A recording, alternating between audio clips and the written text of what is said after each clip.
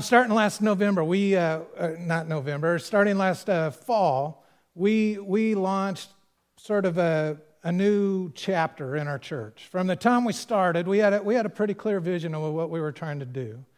We didn't want to just duplicate what happens all over the city. We didn't want to just become another cookie-cutter United Methodist Church.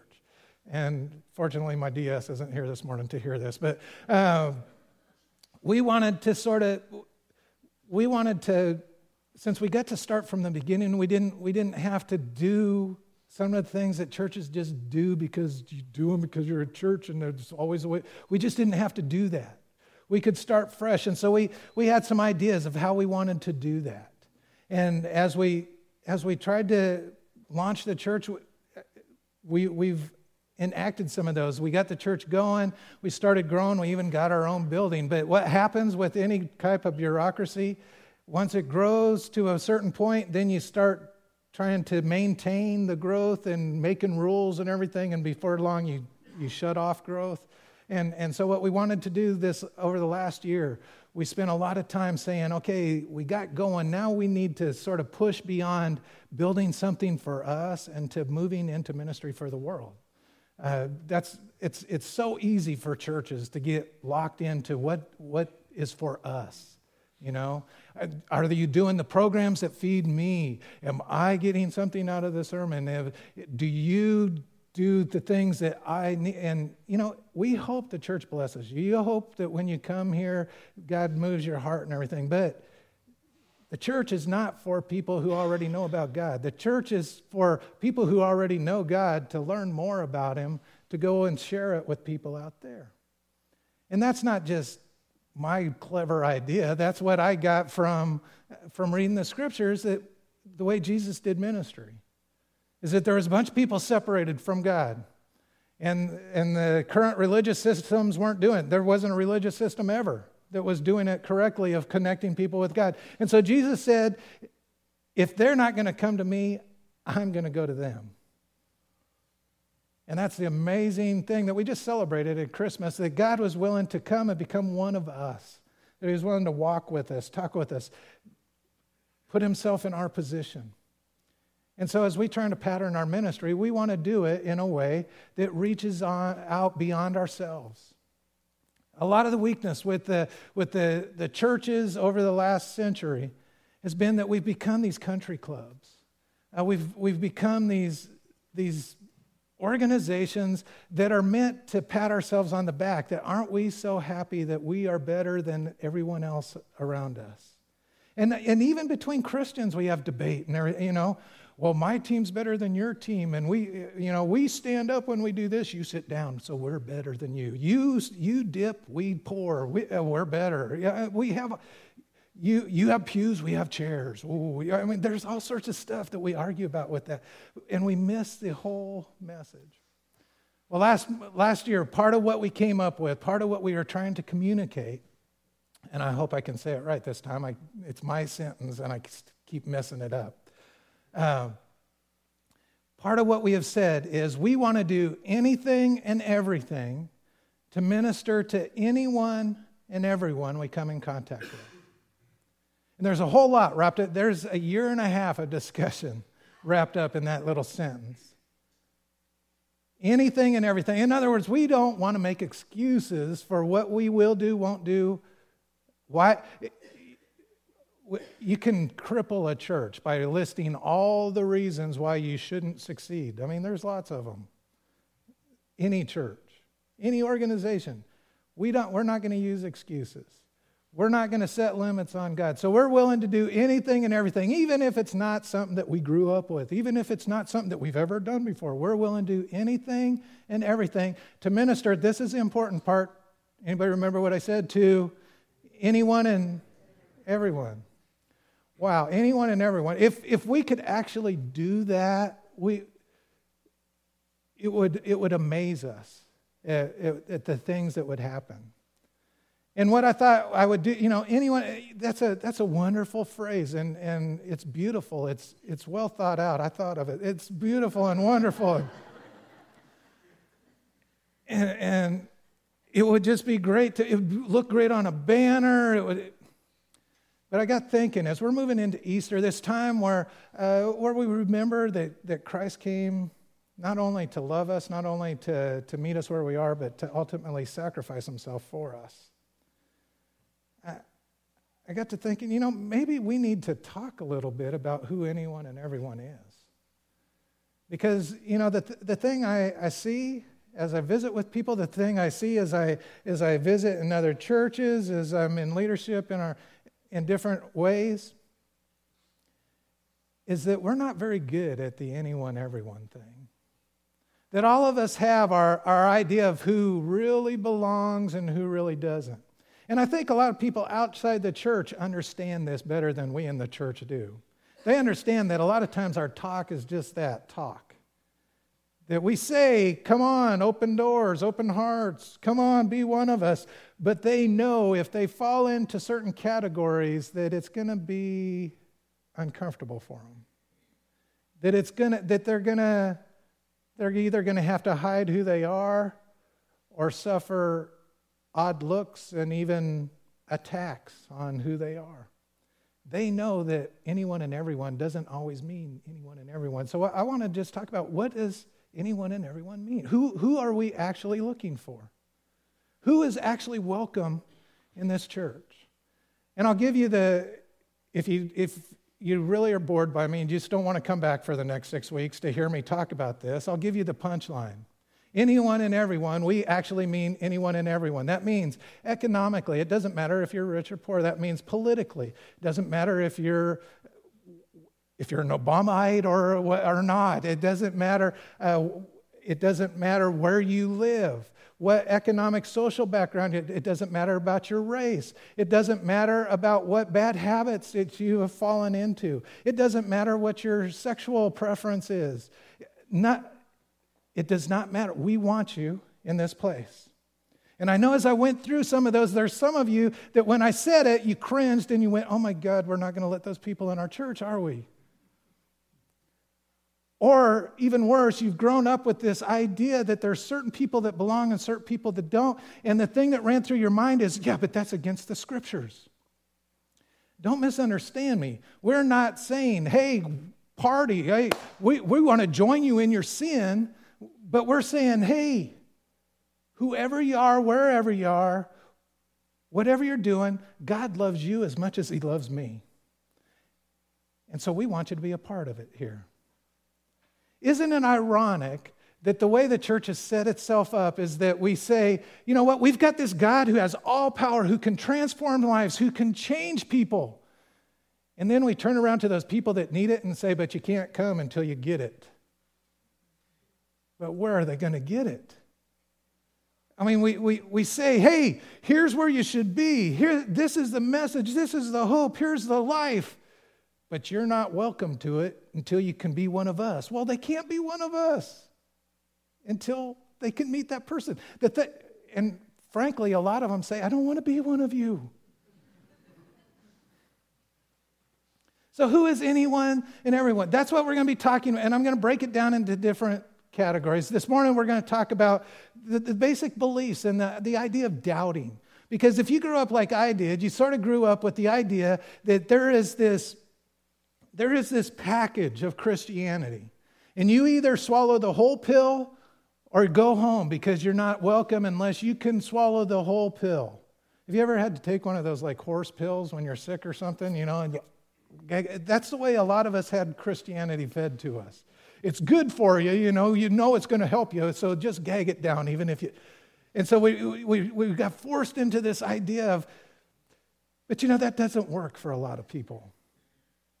And I would suspect that even a lot of you in this room, there is something about the Christian faith, there is something about God, there is something about faith, there is something about the way he exhibits himself, demonstrates himself to us, the way he interacts. There is something about spirituality that you have doubts about. And some of you have dealt with guilt over that. You've never said that out loud because we grew up in a time where they told you don't want to ask questions, just shut up. Memorize the Bible verse. But people doubt. Not everybody just wants to swallow the whole pill. We all have questions about who God is. In fact, it's my belief that every one of us doubt. And that doubt is why we're so insecure about talking about our faith. Our doubt is why we get so uptight about exchanging ideas. It's why we just throw up our barriers. When somebody says something we don't like, we throw our little memorized verse at them, or we throw our objection to them. We just throw it right out there because really, every one of us has a doubt. Because we can't see who God really is. We have some experiences of Him. We have some learning about Him.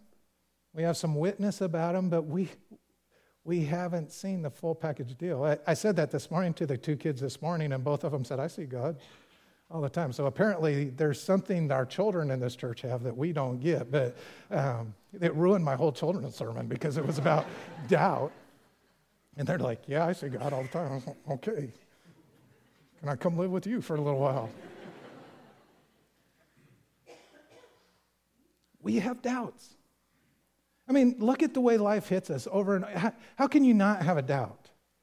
When we see injustice happen, when there's these hurricanes and tsunamis and earthquakes and things that you can come up with your rationalization of it's punishment by God for what, but there's a lot of good people and innocent people and children wrapped up in those ones that are getting punished too, isn't there? There's doubt there. How come sometimes God heals people and sometimes He doesn't? How come sometimes it feels like I'm alone even though the preacher says that God's with me all the time? How come, if God is love, how come so many of His people are so full of hate? There are lots of questions that people have of this whole thing about Christianity.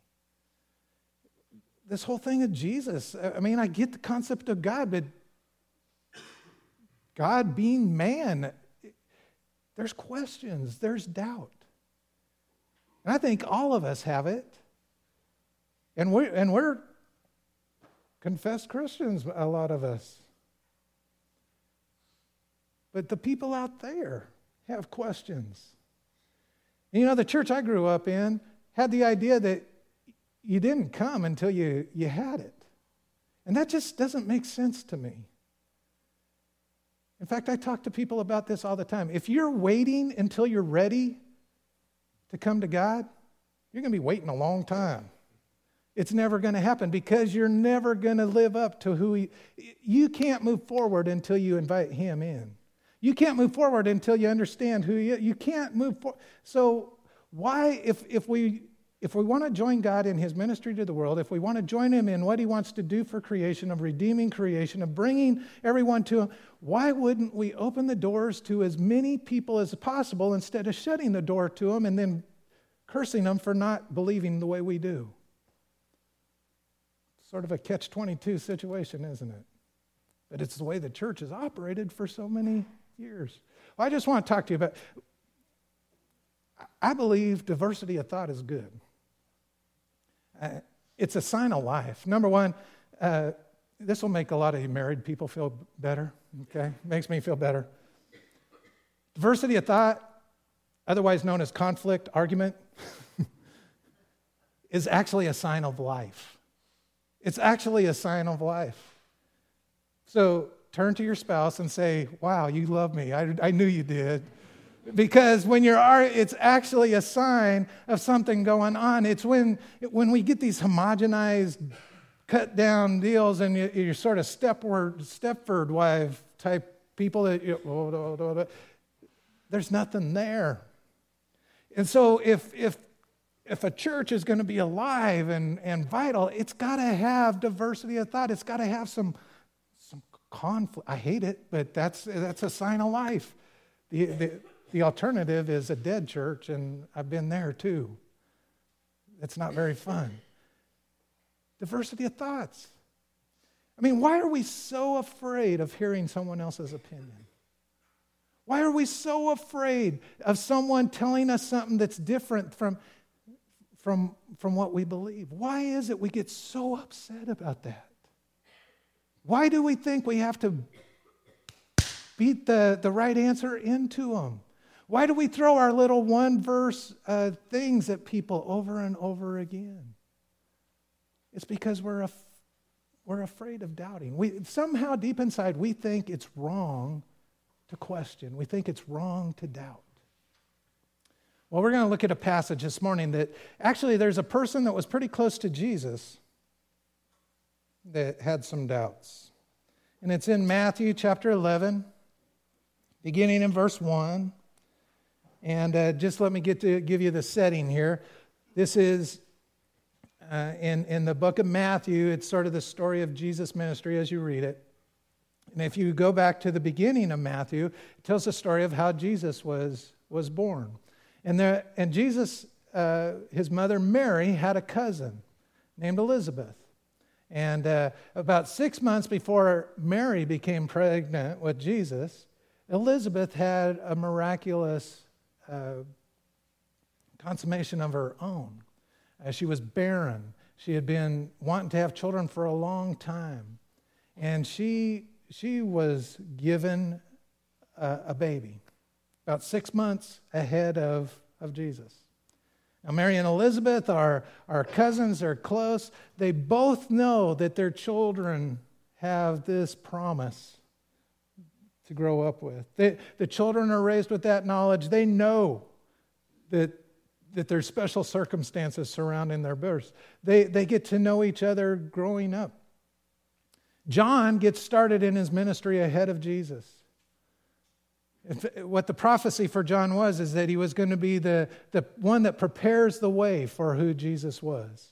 He was going to be the one that announced the good news of who Jesus was. And so John began that ministry, and it was a powerful ministry. People were coming from all over to hear him. And his message was, man, your life is not the way you want it to be. You need to turn around. You need to change. You need to repent.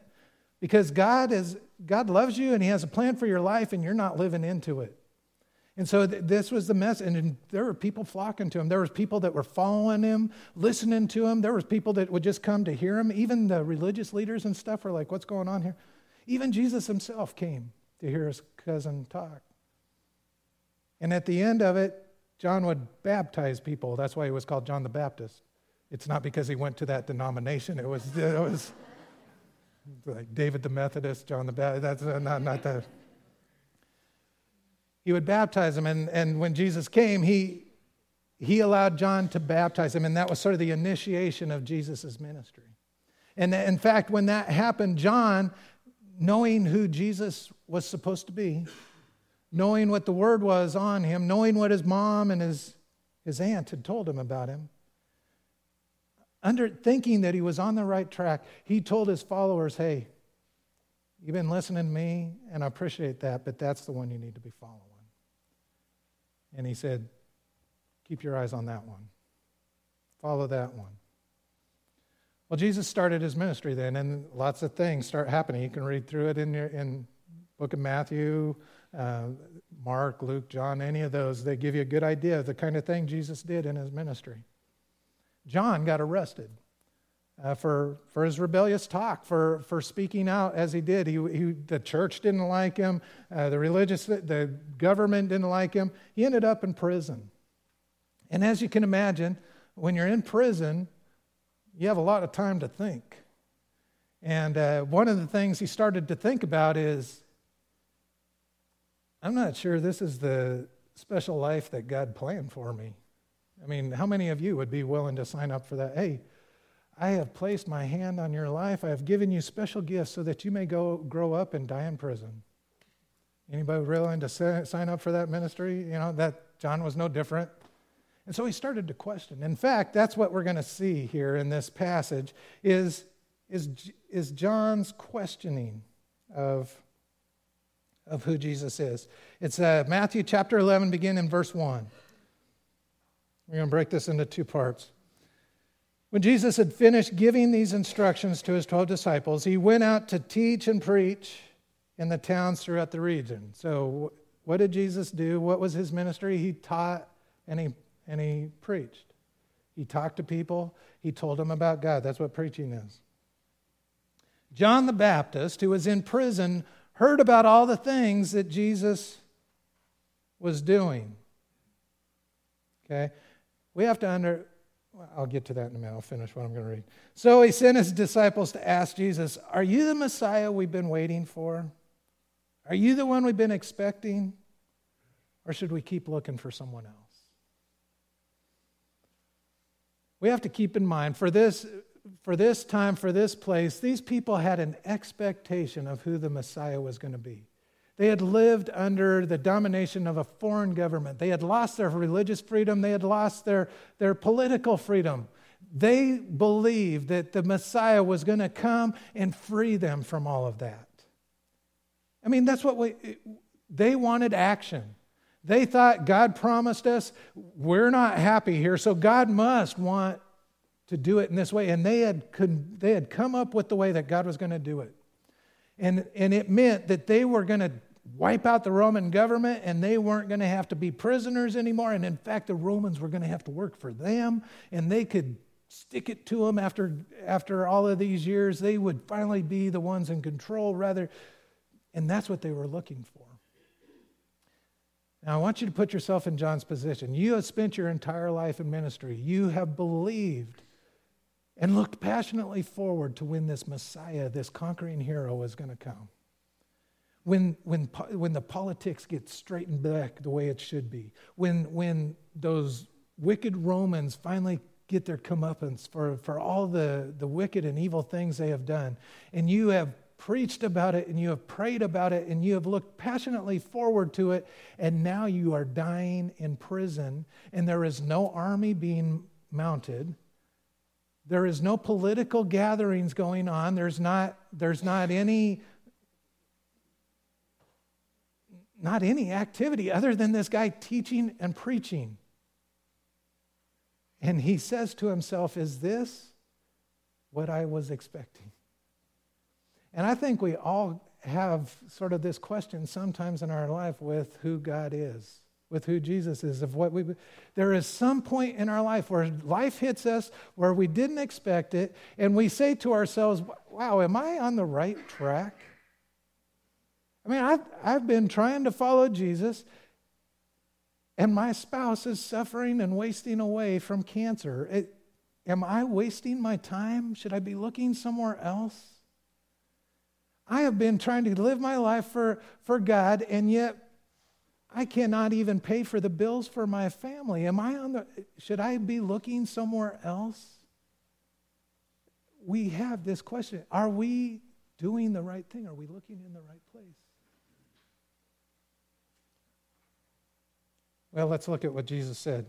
Verse 4, Jesus told him, well, go back to John and tell him what you have heard and seen. And what he's doing here, he's actually quoting from an Old Testament passage. But tell him, the blind see, the lame walk, the lepers are cured, the deaf hear, the dead are raised to life, and the good news is being preached to the poor. And tell him, God blesses those who do not turn away because of me. In other words, Jesus says, John, I know you're in a difficult place. I know this isn't what you were looking for. I know this isn't what you were expecting, but dude, look at the evidence. Look at what is happening around you. Look at the fruit of what's happening. If you're just examine that.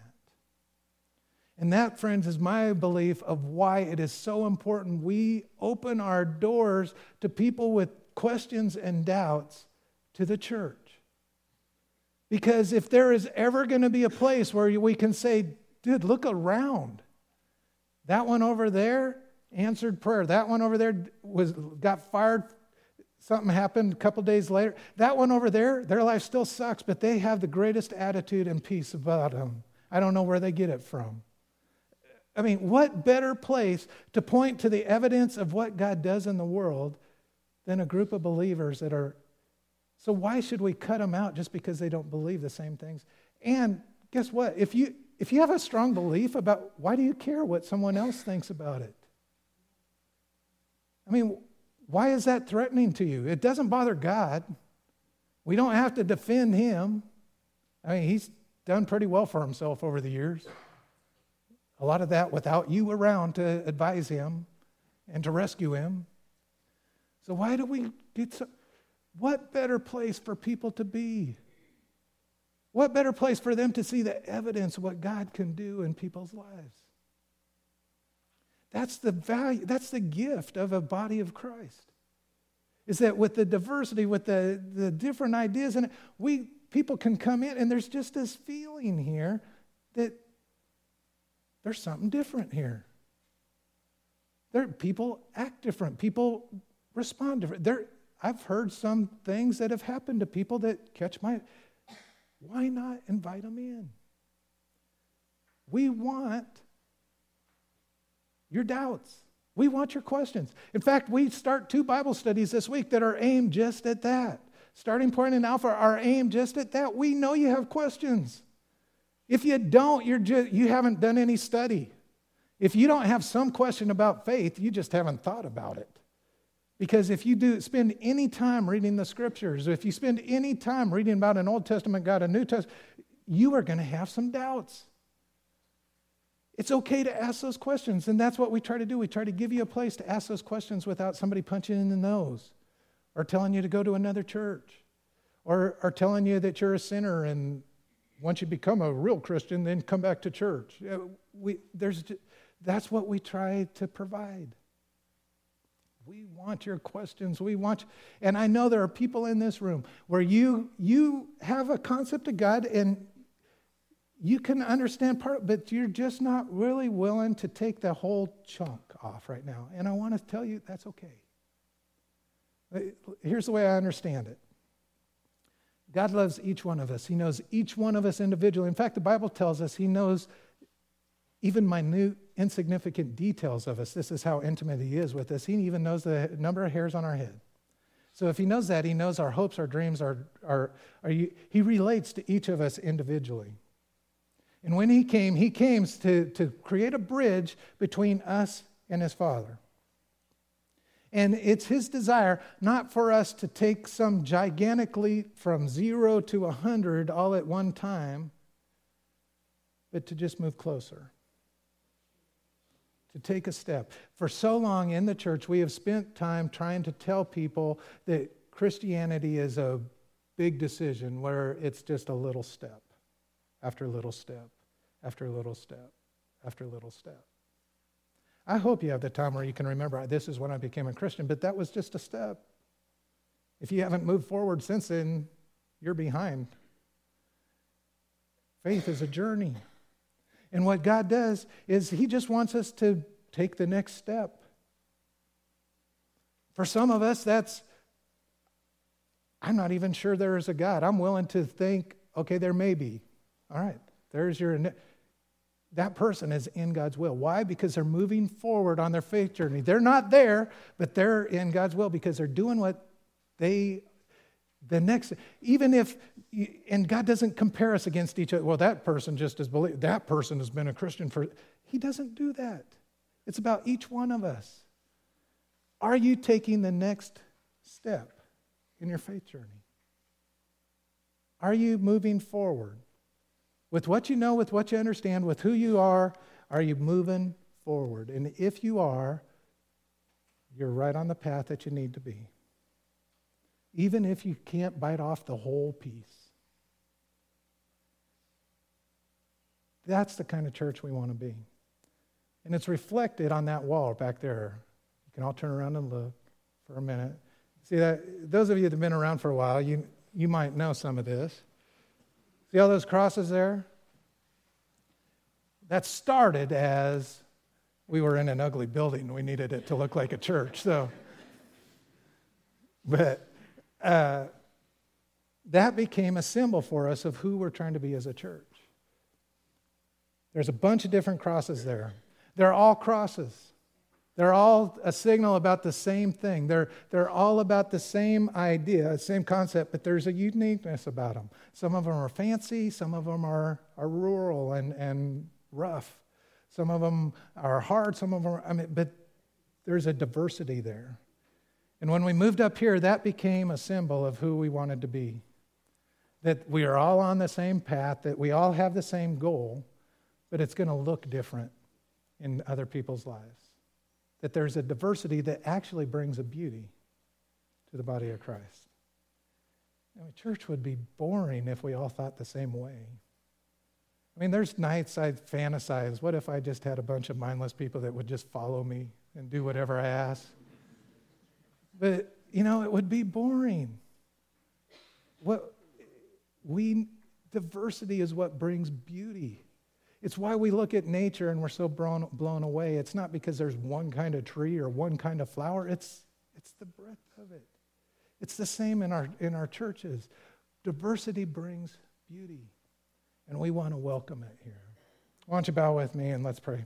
Lord, thank you. Thank you for your love. Thank you for being patient with us. Thank you for dealing with each of us on our own, not comparing us to other people. And God, a lot of us have questions, we have doubts. We don't get this whole thing. And there's a lot of stuff that doesn't make sense to us, and we know you know that. And so our prayer is just help us to move forward. Help us to take the next step. Help us to take what we know and act on that. And we thank you for a place that you've given us where we have great examples of your power, of your strength. We thank you for your relentless pouring out of blessings on us, for that unending love that you share with us. And God, whoever walks in these doors, whoever, anyone and every, help us to welcome them with the same passion and the same love that you welcomed us. And we pray that in the name of your Son, Jesus Christ.